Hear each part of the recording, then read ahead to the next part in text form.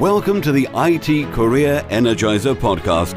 For anyone who wants to build and grow a career in IT, develop and improve your strengths and skills, be inspired and motivated by the successes of others, manage your career progression, and achieve your IT career goals. And now, your host, Phil Burgess. Welcome to episode 251 of the IT Career Energizer podcast.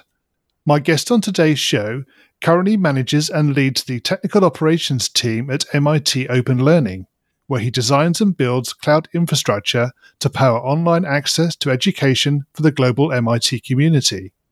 He also owns and operates Boundless Notions, where he offers design, review, and implementation advice on data infrastructure and cloud automation. And he's the host of the weekly Python podcast. So welcome to the IT Career Energizer podcast, Tobias Macey. Thank you for having me. And I'll also add on to that I also run the data engineering podcast weekly. So for people who are looking for information about that space, feel free to tune in there. So thank you very much for having me on the podcast. It's a pleasure to be here, and I look forward to our conversation. Indeed. You're more than welcome. We'll make sure those links are available in the show notes as well, so people can definitely check out those two podcasts. So, Tobias, I really wanted to understand a little bit about your role with MIT and how that came about.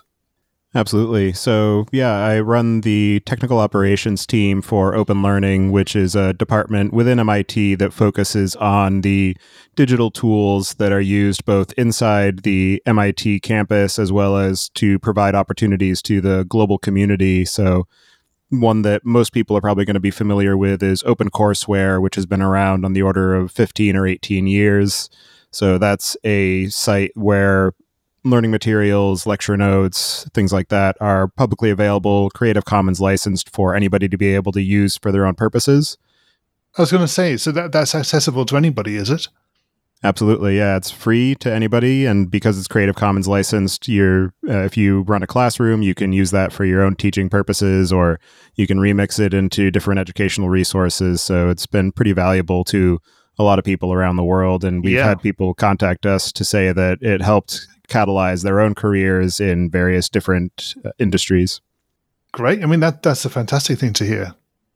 Yeah. Some of the other things that we build there are we run an installation of the Open edX platform for students on campus. We also work with edX.org to offer a credential called a MicroMaster, which serves as, it's a MIT issued credential, and it essentially serves as the first half of a master's program. So you take the classes online at your own pace at a significantly reduced cost to what you would be paying if you were actually on campus. And then if you succeed in the final exam, you have the option of leveraging that to apply to the full master's program at either MIT or some of our partner institutions. And so there are just a lot of different initiatives across the department focused on that. And so my job there is to make sure that all the servers are working, that the engineers have what they need, that we're providing the different data infrastructure that's necessary across the department. So just making sure that all those digital tools are up and available and operating appropriately.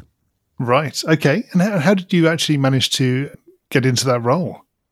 I was just lucky. I ended up, so I was working remotely for a different company at the time, and through a shared friend of the hiring manager and myself, he had sent an invitation to connect between myself and my boss, I think maybe 1 or 2 years prior to our ever actually speaking, because I was doing some freelance work at the time, and he suggested that my now boss might have some work that needed doing, and we never actually ended up connecting at that point. But when he was looking for somebody to fill the role that I currently have, he ended up reaching out to me at exactly the opportune time where I was looking for a new career. So it was just a luck of networking and knowing the right people at the right time that put me in the job where I am now. Indeed. So I think that obviously sort of illustrates the power of networking and what it can actually do, and in terms of the way it can help your career.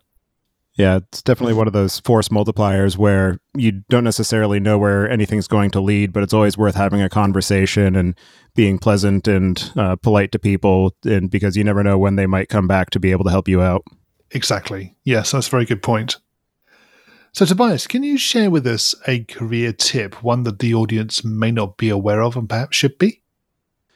So I'd say the one thing is just making sure that you are constantly learning, particularly in this industry, and not just necessarily learning what are the latest tools, but learning the fundamentals, because those are the things that never change and that can be easily translated, where if you happen to learn the latest JavaScript framework or the specifics of this latest Kubernetes release, that's valuable in the moment, but it's not going to age well. Where if you learn the fundamentals of programming and systems design and architectural principles, that's something that will see you through your career all the way from being a junior developer who's first getting started through to an architect or a manager. Because as you get to those higher levels, you're not going to be as deep in the weeds of the specifics of what the latest release is, but you still need to be able to understand what are the fundamentals, what are the principles that are going to be useful for ensuring that the team you're working with is along the right track and that they're not going to be developing themselves into a corner where they end up with a architecture that isn't going to scale or isn't going to meet the needs of the business. And then beyond that, making sure that you keep a pulse on what are the actual business objectives of any project that you're working on. Yeah, that's a good point. I think I'll sort of take up one part of that is as your career progresses and you will inevitably move roles and your focus may change into more of a management role. Having those principles solidly in place within your own knowledge is obviously what you were getting at there, but presumably there's still the room to focus in on a technology or multiple technologies throughout your career. Absolutely. And particularly as you shift technologies, you'll find a lot of familiarities between them because there's nothing new under the sun. Everything is more of an evolutionary and an iterative process than anything being necessarily revolutionary, where some of the things that are touted as revolutionary are generally because of the fact that they are maybe easier to use and they have an excellent user experience, not necessarily just from the visual design perspective, but from the developer ergonomics. And if you dig deep into it, you'll understand that it's actually still built on the shoulders of giants, as with everything else that we do. And knowing what those fundamentals are and understanding what the ancestry is of these different tools will make it much easier to get up and running at a faster pace. Yes, that's very true. Yeah. Tobias, can you now share with us your worst IT career moments and what you learned from that experience? Being somebody who works in the operations space, the worst moment is generally that the feeling of dread when you realize that you've taken down production and you have to scramble to try and get it back up. And anybody who works in operations has had at least one of these, probably several. And if you haven't, then you're probably not really doing very much.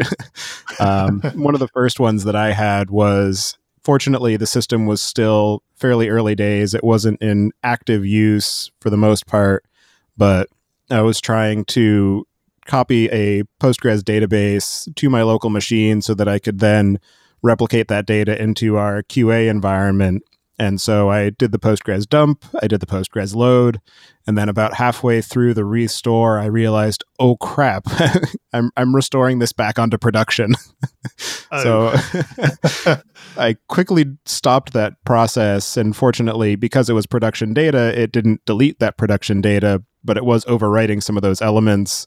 And then about a week later, we were having bug reports from an early user of the system, and they weren't able to get any new records. And I did some more digging and realized it was because I had done the work to make sure that all the data was there, but the sequence on the database had been reset.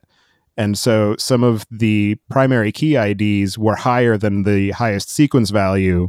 So it wasn't able to create new sequence values. And so I had to very quickly reset that sequence counter so that we could get new records into the database. But just be very careful about your commands, double check, make sure that you have strong guardrails to prevent yourself from making foolish mistakes like that. And if you do make a foolish mistake like that, do your due diligence and check everything. Yeah, absolutely. I think that obviously the other point you made was the speed of response as well. So when those things are identified, it's how you respond to them as well. Absolutely.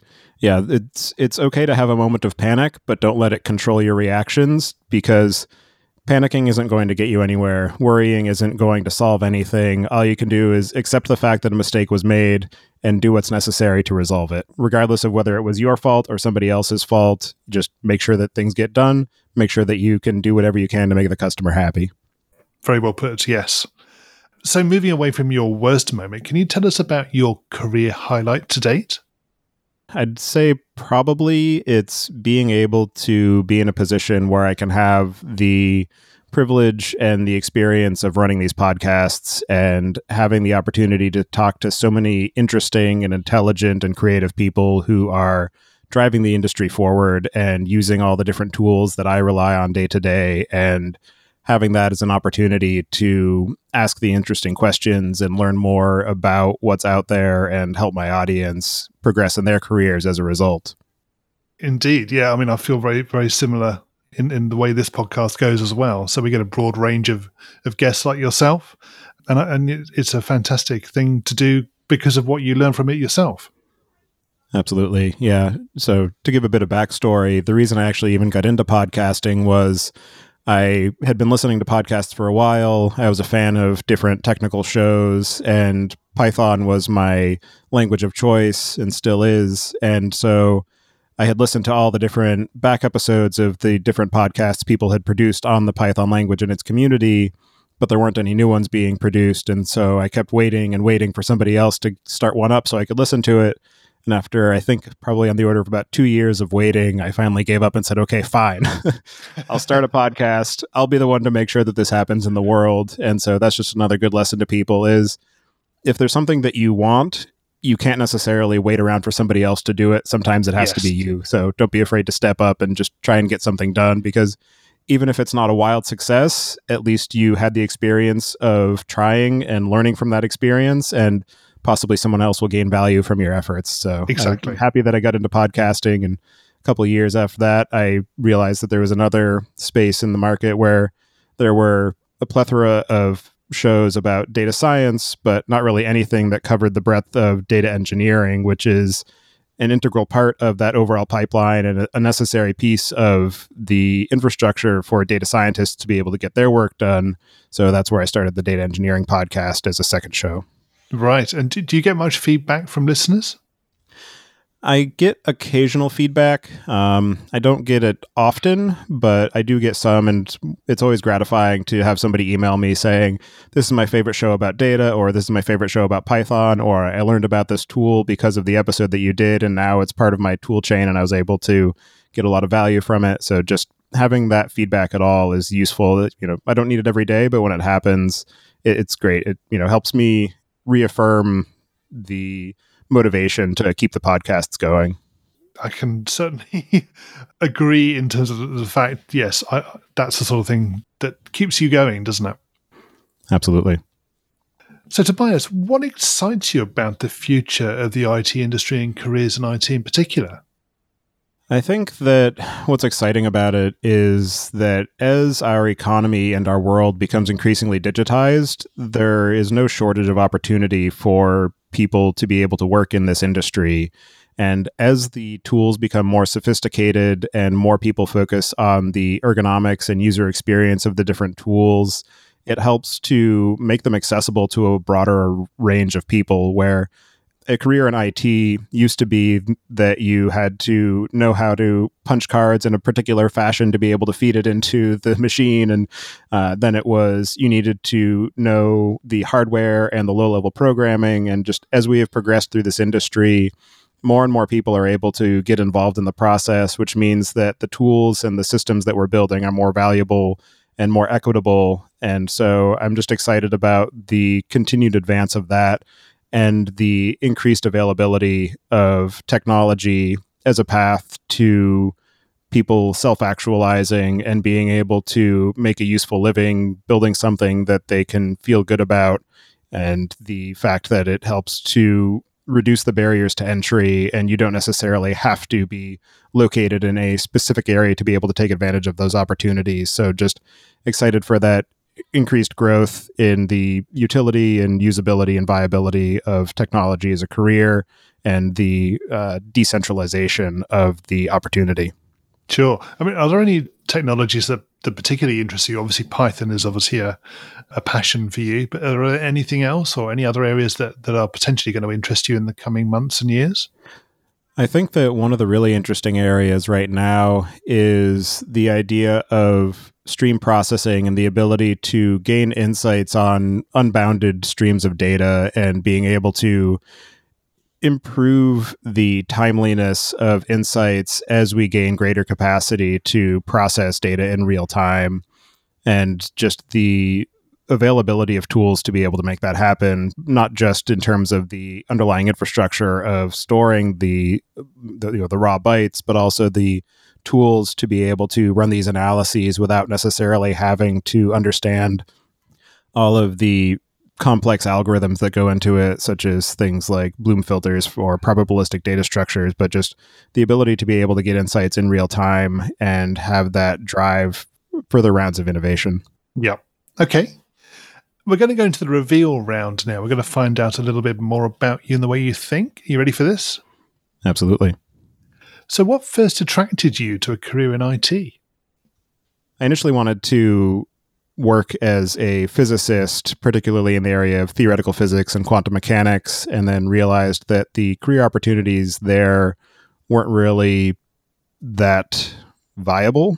And so after taking a step back, I ended up getting my degree in computer engineering, which is a hybrid of computer science and electrical engineering. And so as I was learning through that, I was fortunate enough to get a job as a systems administrator, and just the interesting problems that were posed by just trying to get a systems up and running just kept me motivated and kept me interested in learning more about programming and systems architecture. And as somebody who is relying on databases and keeping those up and running, that got me interested in data engineering. So just having the opportunity to learn more about it and get into programming and being able to solve problems in interesting ways is what got me interested in it and what keeps me motivated.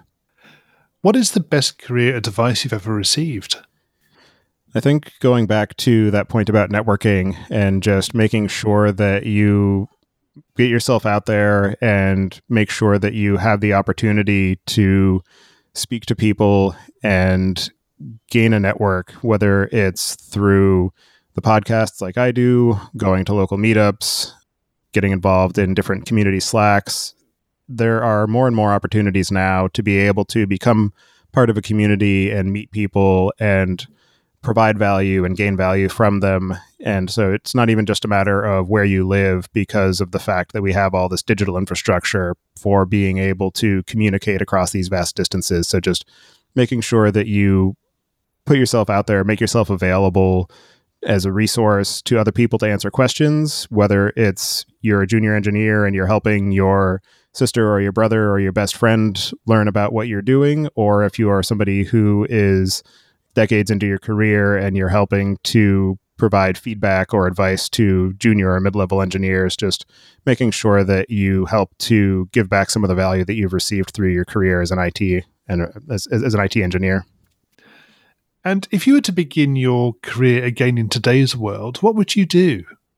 If I had to do it again, if I was starting from scratch as somebody coming out of high school, I would probably start off with just using the massive variety of free learning resources that are out there.